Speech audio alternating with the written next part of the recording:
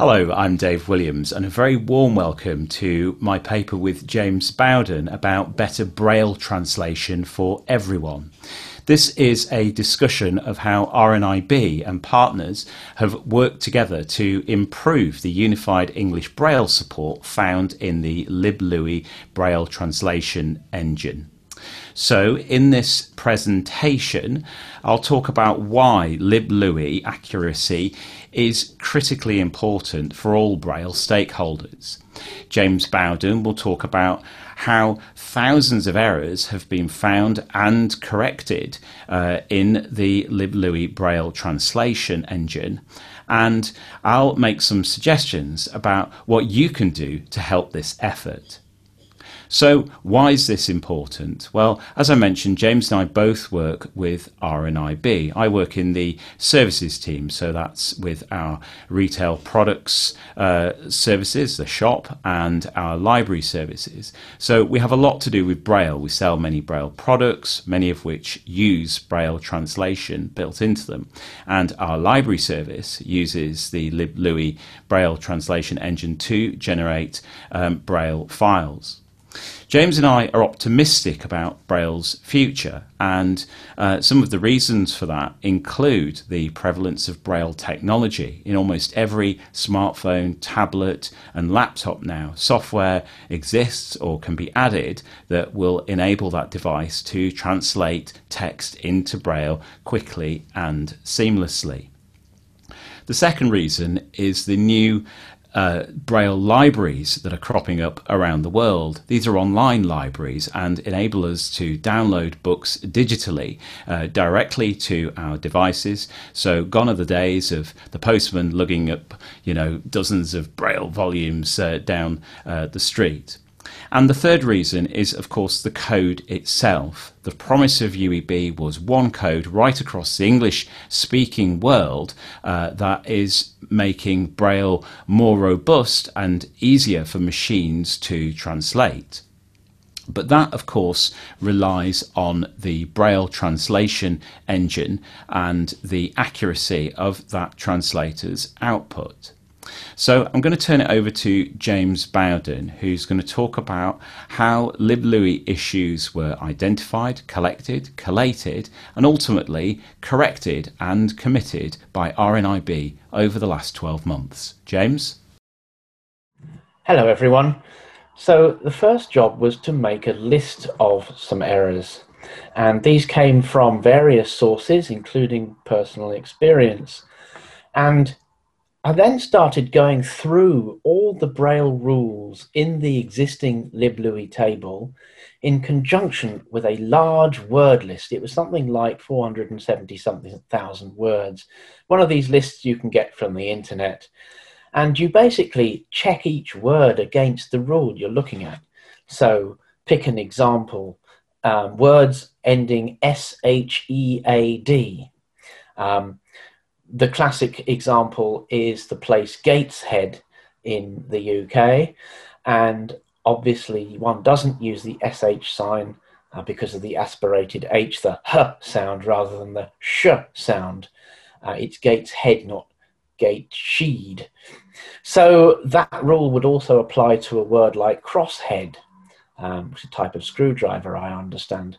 But there is an exception we discovered in the word sheeding, which I understand is something to do with governance on the Isle of Man.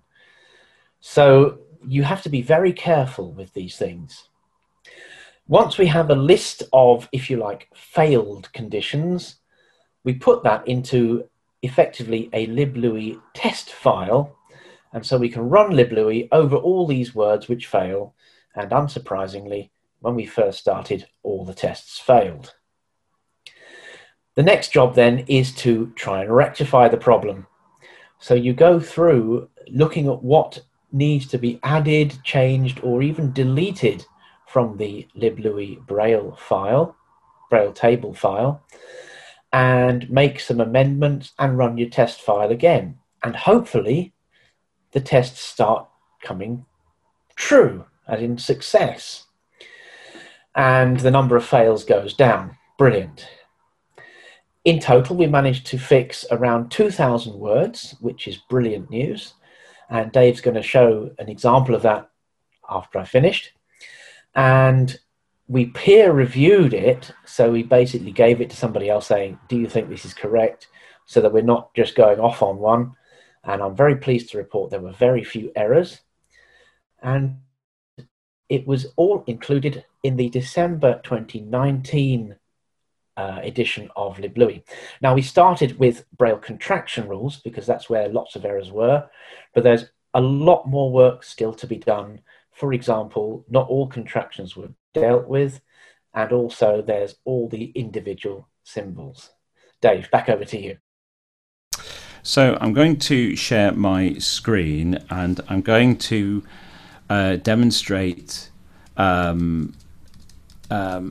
I'm going to demonstrate some of these examples in context and how the changes we've made have actually made a difference for readers. So here I am in Microsoft Word and I've got a Braille font selected, and we've prepared a short paragraph, and this paragraph has been translated twice. Once using the March 2019 edition of LibLouis, and then again using the December 2019 edition of LibLouis. And there's some really important differences that massively impact the readability of this paragraph. So we'll start with the earlier version with the translation issues. So I'm just finding my place on my Braille display, and the paragraph reads as follows. On retiring, Mr. Dunn Little, so we have the .50, which should not be used in the middle of the name Donal, from Gateshed. That was the example James was using. We wouldn't expect an SH sign there. Moved to Newham, WH sign in the place name Newham. We wouldn't expect that there either. To be near his elderly mother-in-law, Mrs. Townshend. So again, that SH there appearing unexpectedly. She had lived for years in Trafford. So again, the word Trafford, you would expect an FOR sign, but in the earlier edition of LibLouis, the double F is used.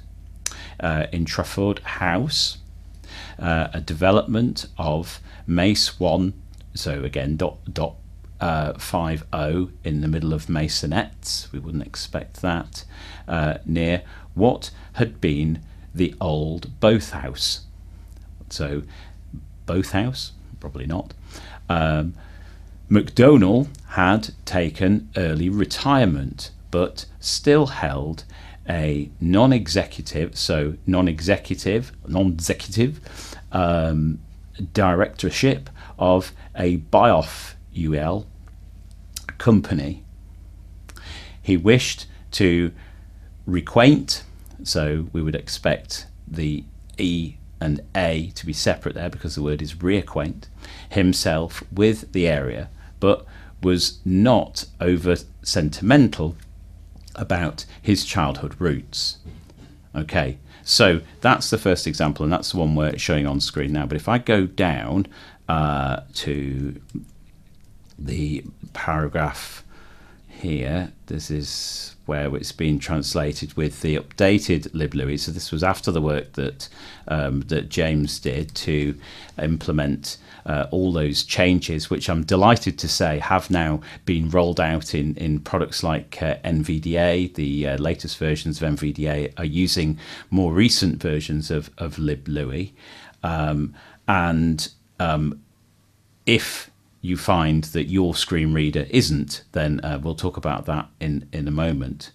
So this is how the paragraph should read, and we know from research by people like Professor Engelbretson that the correct use of the contractions in contracted Braille can massively impact how we process the text. So here we go. On retirement, Mr. McDonald from Gateshead moved to Newham to be near his elderly mother-in-law, Mrs. Townsend. She had lived for years in Trafford House, a development of maisonettes near what had been the old boathouse. MacDonald had taken early retirement, but still held a non-executive directorship of a biofuel company. He wished to reacquaint himself with the area, but was not sentimental about his childhood roots. So reading that in Braille now, it scans a lot more easily and makes a lot more sense, and we haven't got those hiccups and stopping in the middle of the word thinking, hang on a minute, why is that contraction there?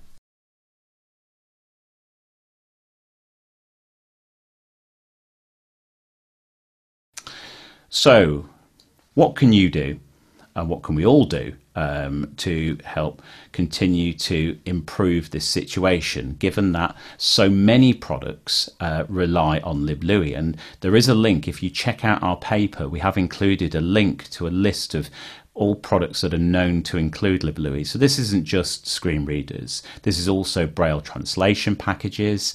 It is also embedded systems where embossers sometimes will translate Braille on the fly. There are also many other applications besides. I think there are dozens of examples of where LibLouis is being used. And so the most important action, I think, is to update your software. If you are a reader, make sure that you are using the latest version of your screen reader. If you are a developer, or perhaps you run a library service, make sure that your systems are making use of the latest version of the LibLouis Braille code. If you find problems, then please report them, because we can't fix them if we don't know they exist. And if you are a coder, then of course code contributions are also very welcome, as is funding support for LibLouis and partner organisations. So happy reading, check out the paper, and also take a look at that example that we have provided alongside the paper that shows what a massive difference these corrections can make to the readability of Braille. Hopefully when we speak again, we'll be talking about better quality Braille for everyone.